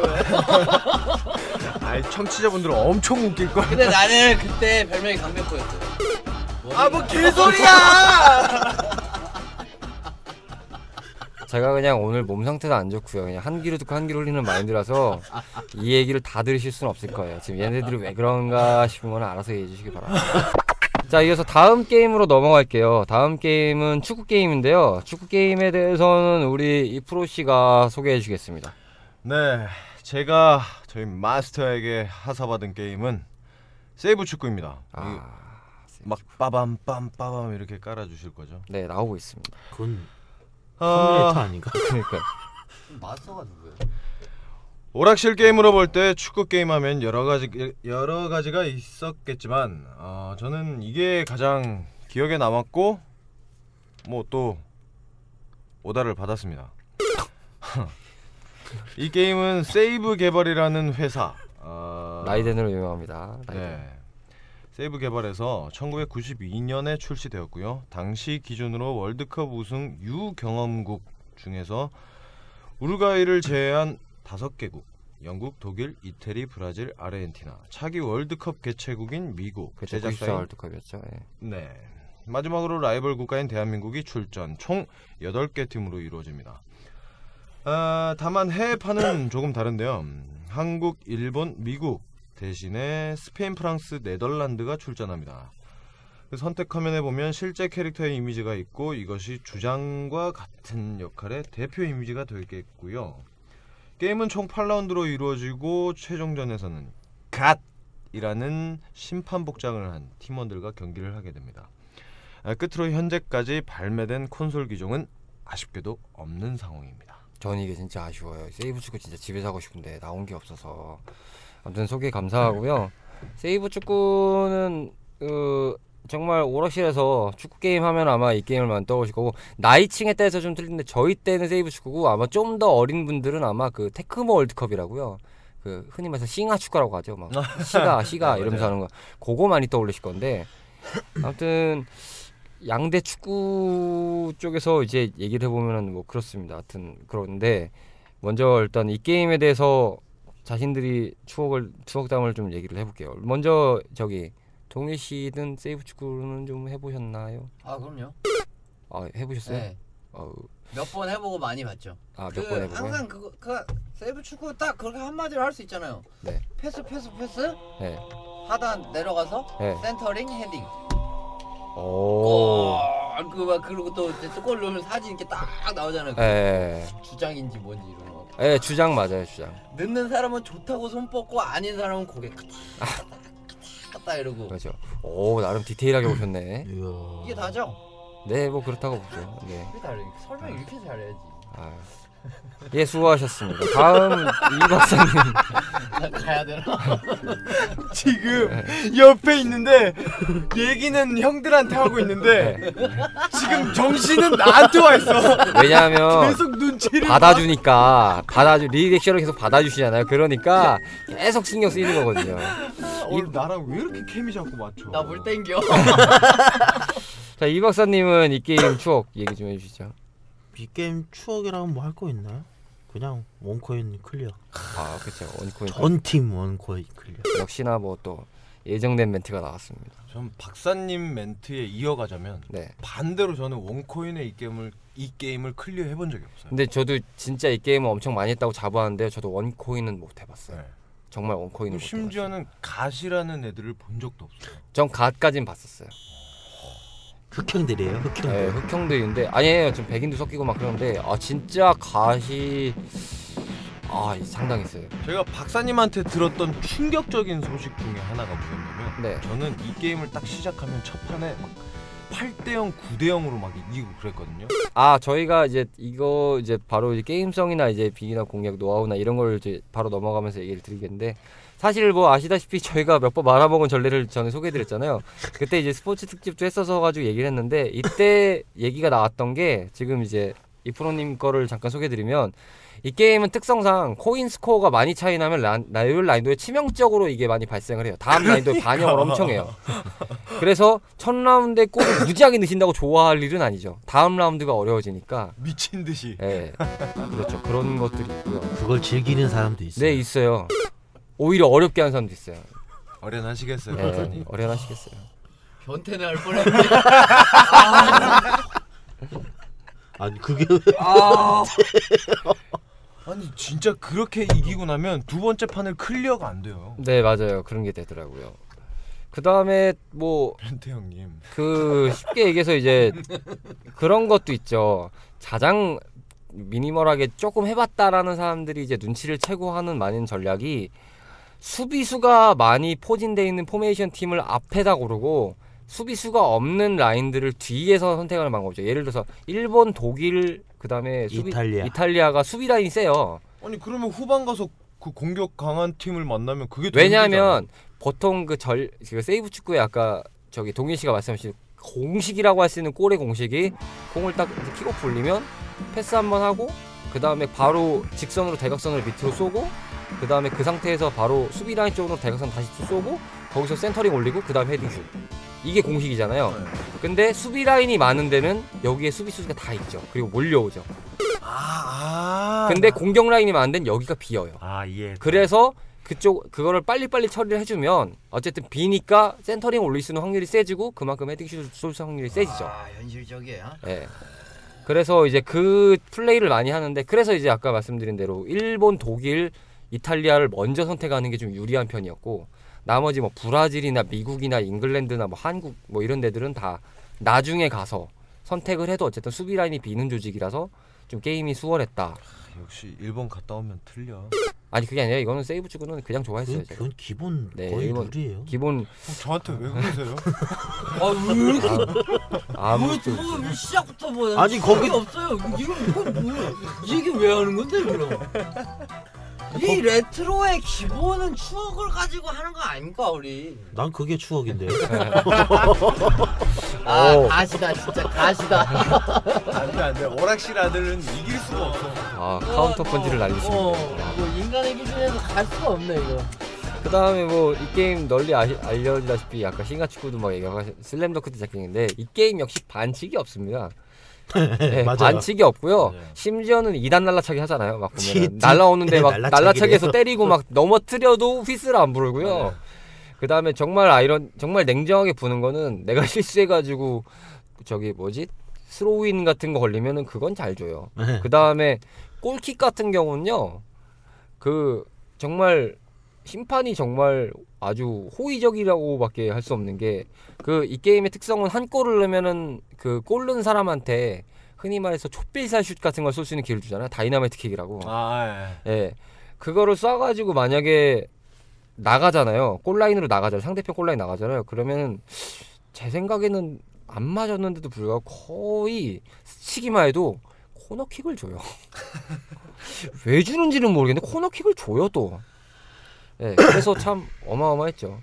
이 다이나마이트 킥 갖다가 장난질도 많이 했잖아요. 저는 솔직히 장난질 좀 했는데 나도 했어요. 저 딱 한 번 해본. 전 들었어요 코인 형한테. 예, 전에 했던 거에서 했지. 그 전에 했던 거에서 말씀드렸는데 그 다이너마이트 킥을 좀 해보신 분들은 마지막에 아마 그걸 많이 쏘시잖아요. 그 다이너마이트 킥이 뭐냐면은 게이지를 모아서 그 게이지가 다 찼을 때 그때 쏘는 거예요. 그러면 굉장히 갑자기 공을 한번 띄우더니 무협적으로 한 바퀴를 돈 다음에 소림 축구를 한 다음에 갑자기 돌려차기를 팍 쏘면은 무슨 공이 무슨 총알 이제 굉장히 무슨 총알탄을 먹은 듯한 팍 느낌으로 이렇게 쏙 가는 건데 그 저는 한 번 정도 한두 번 정도 해봤는데요. 이게 정말 재밌게 하는 사람들은 그러니까 재밌게 하는 게 아니라 좀 약간 초보자의 기준에서 할 수도 있고 그런데 보통 다이나마이트 킥을 많이 하는 방법이 골대 그 휘슬이 불리면 공을 빼갖고 이제 그 해당 키커를 딱 공이 강게 되면 이제 기력이 모아지잖아요. 그럼 자기네 골대까지 갑니다. 그냥 가서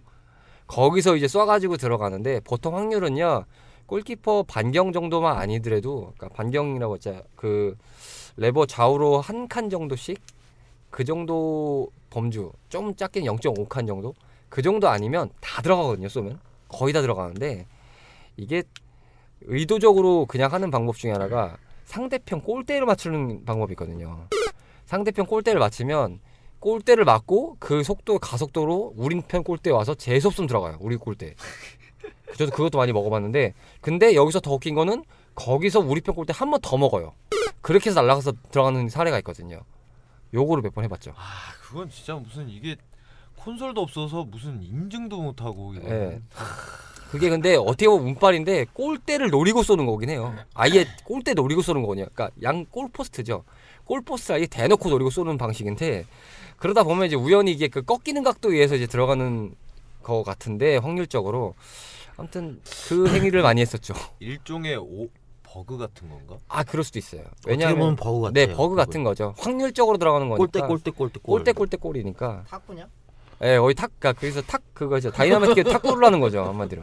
되게 웃기려고 던진 거 아닌데. 아니에요 웃기려고 던진 거. 짜증나네. 뭐 그렇다고 합니다. 끝에 가서 아직을 해 벌어놓기에. 그 다음에 끝에 가서 이 게임에서 아까 말씀드렸다시피 제일 공식은 센터링 배치기를 보통 헤딩이라고 하니까 그거 가장 유명했는데 그거 말고도 뭐 여러 각도가 있잖아요. 그게 어디라 그게 보통 보면 이제 수비 라인 쪽 라인에서 대각선으로 이렇게 힐패스 같은 걸로 이렇게 올리는 거 있잖아요. 올리면 이제 그 다음에 그 터닝 슛 같은 걸로 해서 그 골포스트 반대 라인으로 노리고 쏘면은 그 각도가 골키퍼가 안 미치거나 수비수가 없을 때는 무조건 들어가잖아요. 그게 떼굴떼굴 들어가는 골이잖아요. 그것도 있고 그 다음에 정말 그냥 이런 거 다 통달하면은 그 센터링 올린 다음에 헤딩할 때요.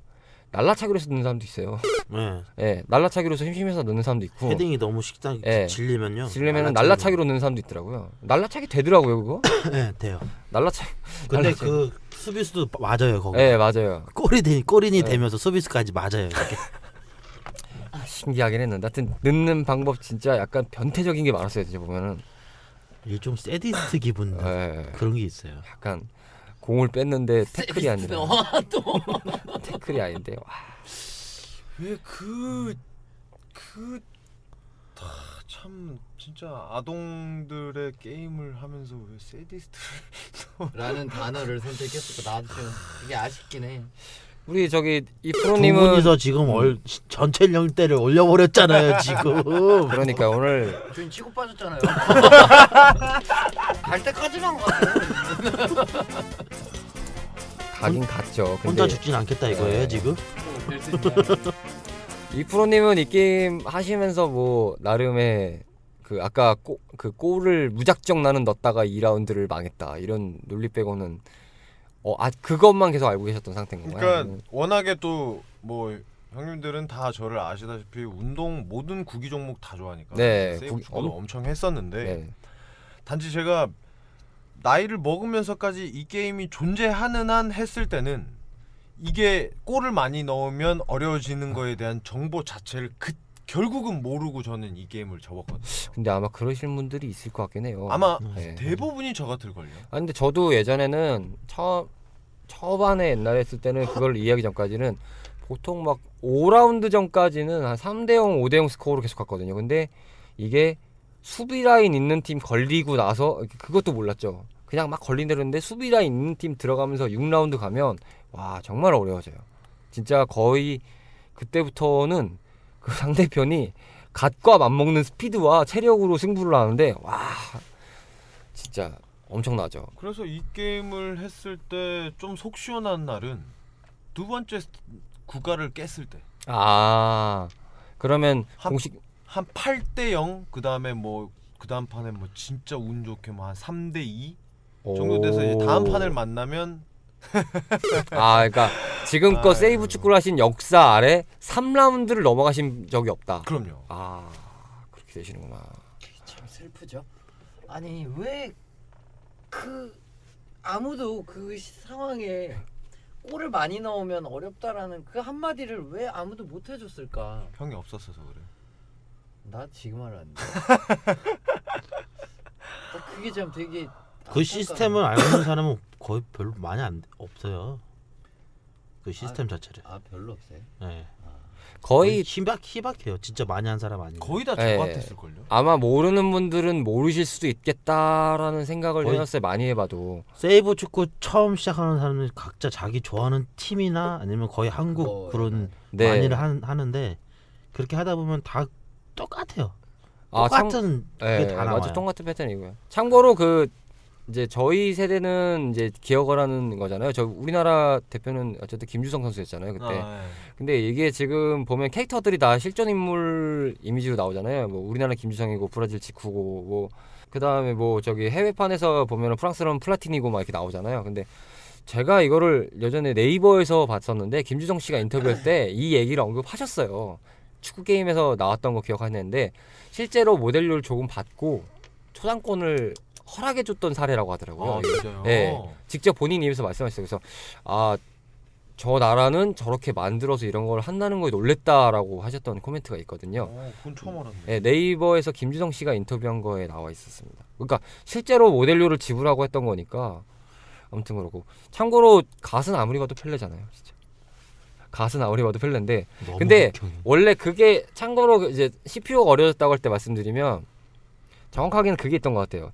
그 5라운드 이후에 좀 빡세지면 솔직히 주장급 캐릭터들은 거의 갓급으로 뛰거든요. 다른 캐릭터들이 조금 느리긴 한데 거의 보통의 비슷한 레벨로 올라가는데 그게 이제 전체 난이도가 이게 골이 많아지면 전체 난이도가 높아지니까 거의 갓급 같은 느낌이 되는 거고 그렇지 않으면 주장이 보통 이제 임팩트가 있으니까 주장이 되게 빨라지거든요. 근데 8라운드에 갓을 가면 얘는 그냥 다 빨라요. 얘네들은 다. 전 캐릭이 빨라요. 전 캐릭이. 심지어 골키퍼도 슈퍼 골키퍼. 다 끝판왕이 그렇지. 네. 근데 같이 골을 넣으면 네. 얼굴이 뭐예요? 흑형 얼굴. 흑형 얼굴이고요. 펠레. 예, 그냥 이렇게 팔을 양팔에 이제 자기 허리에 주춤하고 그냥 이게 위아래로 끄떡끄떡해요. 배 나왔어요? 앞에는 안 나왔죠. 아. 끄떡끄떡하는 이미지인데 골을 넣어도 골을 먹어도 똑같습니다. 그냥 끄떡끄떡하고 나는 있습니다. 가시다. 예, 진짜 그냥 뭐 딴 데는 막 넣으면 막 환호하는 거 나오고 막 치면 이러잖아요. 근데 갓은 예 똑같습니다. 그냥 끄떡끄떡하고 있습니다. 진짜 가시다. 예, 그냥 가십니다. 근데 이 게임이요 가만 보면 되게 좀 웃긴 게요. 처음 시작할 때부터 끝날 때까지 보면 날씨 변화를 보면요 1박 2일 동안 하는 게임 맞아요. 그런 느낌이잖아요. 갓이 마지막에 새벽에 해요 경기를. 왜냐면은 마지막 낮이었다가 밤이었다가 예, 낮이었다 밤이었다 새벽인 분위기는 거예요 된 거예요. 그러니까 아침에서 오후에 갔다가 저녁이 됐다가 새벽에 끝나는 분위기인 거거든요. 미쳤구만. 그러니까 1박 2일 동안 축구를 했다는 논리니까 살인적인 스케줄이. 살인적인 스케줄이죠. 와. 시간상으로는 90초인데 그러니까요. 아, 근데 그걸 간까지 다 깨면 그 기량이 진짜 엄청난 걸 발견했어요. 뭘 먹고 컸나? 뭔데요? 이게 세이브 축구 그 국내판인 것 같은데 국내판에 독일 팀 얼굴을 보면 와 진짜 우리 동일 씨랑 똑같이 생겼어요. 아, 네. 어디가? 어디가? 진짜. 다르잖아. 야. 에이 뭐 서양 사람은 괜찮아. 네, 아무튼 뭐 그렇습니다. 일본 사람 한다는 게 어디요? 그렇죠. 저 지금 일본 제 지금 할머니인 줄 알았어 나. 아 내가? 아니 이거 그치? 다음에 한 번만 더 나와라. 진짜. 반말이냐? 잘근잘근. 그 다음에 이 게임 가만히 보면 할 때요. 아마 다 공감하실 텐데 이게 정확히 제가 기억하기로는요. 조작 체계가 슛하고 패스거든요. 달리는 버튼이 없던 걸로 알아요. 어? 달리는 버튼이 제가 없는 걸로 기억을 하는데 왜 이걸 두들기고 있었을까? 다다다다다다다다 하잖아요. 무조건 이렇게 하잖아요. 다다다다다다. 맞다. 그 자기만의 그거 같은 거. 아니 근데 세이브 추가한 사람 모든 사람들이 다다다다 할 거예요. 거의 그게 왜 그러냐면은 골 넣은 사람들이 그다음 골 받을 때 게이지가 차잖아요. 그때 뒤로 뛰어가면은 게이지가 좀 빨리 찬다는 기분이 들 거예요. 그거 누르다 보면은 약간 플라시보 효과 같은 거죠. 네. 이렇게 바바바바 하는 느낌. 그것 때문에 그런 것 같아요. 저 스타크래프트 할 때 그거 뭐 빌드 하잖아요. 예. 그러고서 플러스 계속 누르는 애들 있잖아요. 맞죠, 막 그런 느낌인 것 느낌이에요. 같아요. 사실 그게 시스템상 영향은 없는데 비유가 적절했어. 마음에 드셨어요. 그러니까 왜 저러고 있나? 근데 아니까 그때 학창 시절에 그걸 누르면 빨라진대요. 저도 그렇게 알고 있었어요. 확신하면서 얘기를 하는 거예요. 그러니까 안 누를 수가 없는 그게 거예요. 루머처럼 떠돌았어요. 그러니까 그러다 보니 이걸 안 할 수도 없고 이걸 하고 있으면 침략당하고. 진짜 슬프다. 그렇죠, 그런 게 참 있었죠. 못해 나. 그 다음에 이 게임 되게 특이한 거는 페널티킥을 가는 상황은 무조건 코인을 넣어야 되는 상황이잖아요. 비기고 있는 네, 상황에서. 비기고 난 다음에. 네, 비기고 난 다음에 둘 중에 하나 올 수 있잖아요. 후반전 갈래 아니면은 연장전 갈래 아니면은 맞아요, 페널티킥 맞아요. 넣을래. 아, 페널티킥 진짜 조마조마하게 찼던 기억이 나요. 페널티킥이 진짜 왜 이렇게 페널티킥만큼은 사실적인 느낌이 드는지. 저도 힘들게 했어요. 페널티킥은. 아, 페널티킥은 어려웠어요, 되게 상당히. 넣기도 되게 어려웠어요. 네, 맞아요.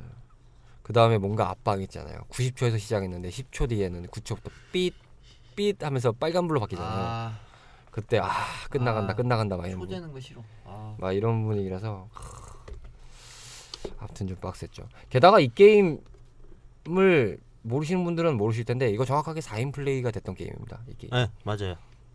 4인 플레이가 2대2 해갖고 2대2도 되고요. 4대1로도 가능했고요. 예, 한 팀으로 4명이 다 할 수도 있고요. 단지 오락실 주인이 할애만 해준다면. 그쵸. 그 시스템은 거의 안 네, 했죠. 거의 안 했죠. 저는 딱 한 번, 이제 몇 번 봤던 기억이 있는데, 4명이서 그거를 하려면, 진짜 시끄러워요, 그거. 번화가 쪽 오락실 갔을 때 이렇게 그 기계 두 대 놓고 했는 적이 두 대 있었죠. 놓고 하게끔 해준 건 본 적이 있어요. 양 사이드에서 그거 하면, 그거 진짜. 일명 갑보 오락실인데요, 거기. 네, 맞아요. 그것도 전문적인 명칭이 또. 갑보죠. 그걸 누가 돈 아깝게 그걸 2대씩이나 놓고 하겠어요. 그쵸, 그 시대 그렇게 두 대로 그리고 있는 게임이죠. 유명했던 게임도 아닌데 딱 그 시절 때 보면은 유명 게임들 막 수두룩하게 나오는데 이게 동네마다 다른가? 장사가 되니까 낫겠죠. 이게 왜냐면 게임하는데요. 그때 당시 아직도 기억나는 게 테트리스 아시죠? 네네. 옛날 테트리스. 네네네. 그게 그 세이브 축구 막 기판 2개 놓고 할 당시에도 테트리스가 한 벽면을 다 채웠어요. 네, 맞아요. 그게 은근히 아직도 전설적으로 나오니까. 잠깐 일본 갔을 때 얘기했는데, 그 버전의 테트리스는 아닌데요. 테트리스는 있더라고요. 그러니까 그런 식으로 그냥 동네 오락실인데 네. 테트리스는 있더라고요. 옛날에 동네 오락실까지 원더보이 나왔어요. 기억나세요? 네. 우연히 발견했어요. 원더보이도- 우연히. 어떤 그냥 근데 밥 먹으러 어떤 갔다가 원더보이를 있더라고요. 그 원더보이 말고 왜 부메랑 날리고 알 깨는 원더보이. 스케이트보드 타고. 네. 한쪽 다리 길고 네. 그 기저귀 차고 다니는 애. 네. 그 나무 방패랑 나무 칼. 그 원더보이가 아니고 스케이트보드 타고 다니는 원더보이 있잖아요. 그거. 네, 횡스컬로 앞으로 가는 게임 있잖아요. 네. 어떻게 해야 돼? 뭐 어떻게 하려고?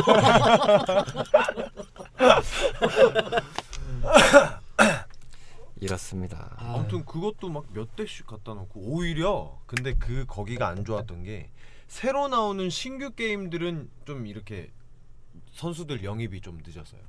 근데 그럴 수밖에 없던 게 저희 큰아버지 오락실 할 때도 보면은 저는 기억에 남는 게 스트리트 파이터만 가득 찼던 기억이 많이 나요. 진짜요? 스트리트 파이터를 엄청 깔아오셨던 기억이 나요. 거의 뭐 그러니까 한 공간에서 뭐 예를 들어서 20개가 있다 기계가 그럼 10대 이상은 무조건 다 스파. 그러니까 왜 그랬나 몰라. 왜냐면은 그나마 잘 나갔으니까. 잘 나가는 게임은 막 이만큼씩 갖다 예. 놓고. 그게 그나마 동전 수익률이 좋으니까 그랬던 거죠. 그리고 가격이 올라가. 처음 들어오면. 아 맞아. 맞아 그랬어. 300원이야.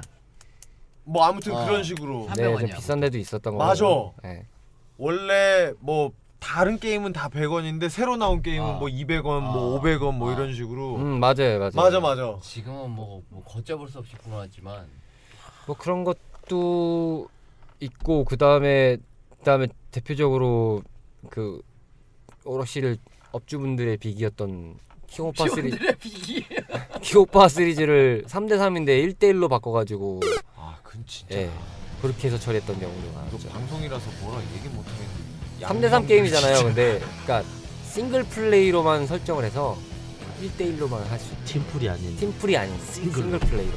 그래서 킹오파 맨 처음 나왔을 때는 몰랐던 분들도 많았을 거예요. 네, 그게 모드상에서 그러니까 콘솔용에도 있고 아케이드도 있는데요.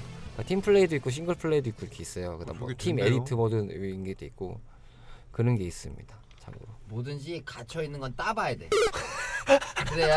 그래야 알 수 있어. 무슨 수를 따요? 주인도 아닌데. 여러분 디자인에 속지 마십시오. 이건 중요한 겁니다. 뭐든지 내용을 알아야 돼요. 뭐 어떤 면에서는 따보십시오. 굉장히 의미 있는 말입니다. 오락실 주인도 아니면서 뭐 자꾸 따보라 그래요. 아니 뭐든지. 뭐 일단 뭐 그렇다고 하는데 역시나 겉만 보고 판단하지 마십시오. 네, 그렇다고 합니다. 네. 저도 좋은 남자입니다.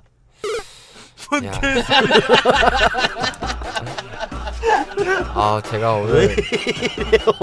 오늘 제가 뭔가 느낌이 어떠냐면요. 진짜 평소에 저렇게 말씀하시면 뭔가 후투로 뭔가 욕이 나갔을 것 같은데 지금 약 기운에 잠까지 못 자니까 되게 해롱해서 갓됐어. 연자해. 그냥 너의 죄를 사하노라. 그냥 그다음 고해성사하고 있고 조용히 그냥 힘들면 갓대. 잔잔하게 넘어가고 있습니다. 지금. 이게 지금 심지어 옷도 까만색이야. 게다가 솔직히 지금 씨발 인자하자. 거짓말 같이요. 보통 이러면 짜증이 좀 올라오는데 지금 짜증도 안 나요. 그냥 그래 이런 느낌이에요. 그냥. 갓코인. 오늘 정말 표정이 제로야. 우리 지금 8라운드야. 그냥 막 그렇다고 합니다. 아무튼 마무리 짓겠습니다. 끝으로 내가 생각했던 세이브 축구 이 박사님부터. 저는 열정이요. 열정. 그렇습니다. 골 넣는 맛이 죽였죠 그냥. 네. 심지어 자살골도 넣어봤어요. 자살골 넣어봤어요. 슈퍼슛으로 자살골. 네, 그거 나이스. 자기 편 골대 넣다 보니. 재밌어요. 자살골. 근데 그것도 우리 편 골대 맞고 그 상대편 골로 들어가는 경우도 있어요. 네. 그거 되게 아이러니하긴 해요. 네. 자, 난 자살골 넣으려고 쐈는데 그게 골대 맞고 튕겨서. 네, 저도 그거 해봤네요. 예. 그게 잠깐 짚고 넘어가면 원래 그게 골대 사이 바로 옆에 틈에로 그냥 쏘려고 하는 건데 맞아요. 그게 재수없게 골대에 맞은 거예요. 그래서 들어가는 경우거든요. 공이 슈퍼스를 쏘면은 일자로 가는 게 아니라 약간 이게 휘어요. 그게 있거든요. 약간 이렇게 휘면서 가요. 활 쏠 때 그 방향처럼 나가다가 골대를 만들. 그게 살짝 레버로 조작이 가능하잖아요. 살짝 조작 가능하잖아요. 날아갈 때 살짝 조정하면 이게 날아가는 각도가 좀 꺾여요. 그런 게 있습니다. 아무튼 그렇고 이프로님께서 느끼는 세이브 축구란? 저는 제 사연 말씀드렸으니까 그냥 간단하게 사자성어로 말씀드리면 사자성어? 아니야. 사자성어 말고 그냥 첫 끝발 개끝발. 임팩트 있다. 첫 끝발 개끝발. 한이 있구나 또. 딱 그걸로. 그리고 동일 씨가 생각하는 세이브 축구란? 마음속의 세이브. 마음속 세이브요? 진짜 두서없어. 왜 그래? 왜 화를 내요? 내가 그렇게 생각한다는데. 그렇군요. 여태까지 방송 말아먹을 때로 다 말아먹어서. 말아먹을 때 또 아니 내 마음속에 간직된 좋은 기억으로 남는 게임 세이브 축구. 마음속의 세이브. 이 정권 어떻게 할 거예요? 손을 정직 그거. 그걸 어떻게 할 이제 거예요? 그러니까 정직을 얘기하더니만 어떻게 할 거예요 그거? 나는 이게 안 돼요. 닥치라고. 그냥 닥쳐. 결국 욕이 나오는 상황이 벌어지네요. 수습하겠습니다. 빨리 마무리해야 되겠네요. 끝으로 제가 생각하는 세이브 축구는요. 저한테는 넘버원입니다. 이 게임은. 축구 게임에서는 넘버원입니다. 뭐 그 이후에 위닝 11도 해봤고요. 피파도 해봤고요. 뭐 다 하는데요. 저한테 제일 재밌는 축구 게임은 세이브 축구였습니다. 그래서 저한테는 넘버원이라는 거를 말씀드리면서 마무리를 하시면 될 것 같네요. 우리 진행자분들 어떻게 오늘 방송 소감 간단하게 좀 해주시죠. 저부터 하나요? 네. 아 원래 연장자들부터 하는 거예요? 이거 어떻게 나 순간 멍 때렸잖아요 지금. 아 그래 돼요. 아 그러면 저희 아니, 잠깐 생각할 시간을 드릴게요. 순간 방송에서 마가 살짝 떴는데 네. 거기서 그 마가 뜬 게 싫었던 거야. 내가 싫은 거야. 내가 못 견디는 거야. 아까 오히려 네. 우리는 그거에 대해서 뜨던지 말든지. 그냥 보자. 그러면 이프로님부터 말씀을 드릴게요. 이프로님 오늘 방송 어떠셨습니까? 아 네.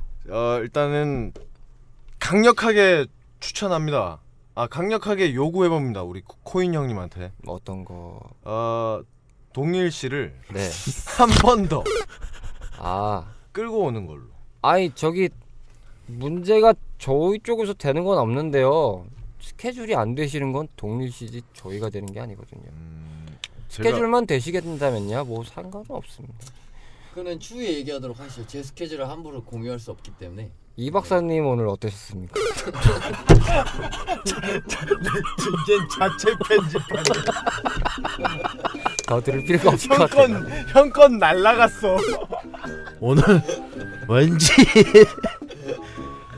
기가 그냥 다 죽었다고 생각하는데요. 저는 그러니까요. 너무 기가 너무 쫙 다 빠져버렸어요 지금. 네. 아 뭔가 힘이 쭉쭉 빠지네요. 아 박사님이요? 아유, 제가 봤을 때는 오히려 캐릭터 빡빡 나온 것 같은데. 그러게요. 저는 개인적으로 오늘 제가 사막의 오아시스를 찾는 느낌이었습니다. 황무지 같은 느낌이었어요. 내가 지난주 그 말을 잘못했다. 뒤집었나? 메마르네요 제가. 네. 그냥 인자한 느낌으로 메말랐어요. 오아시스 사막 찾으셨나 혹시? 네.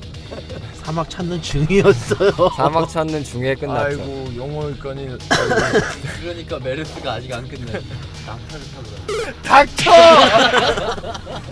아무튼 오늘 스포츠 게임 특집 재밌게 들으셨는지 모르겠고요.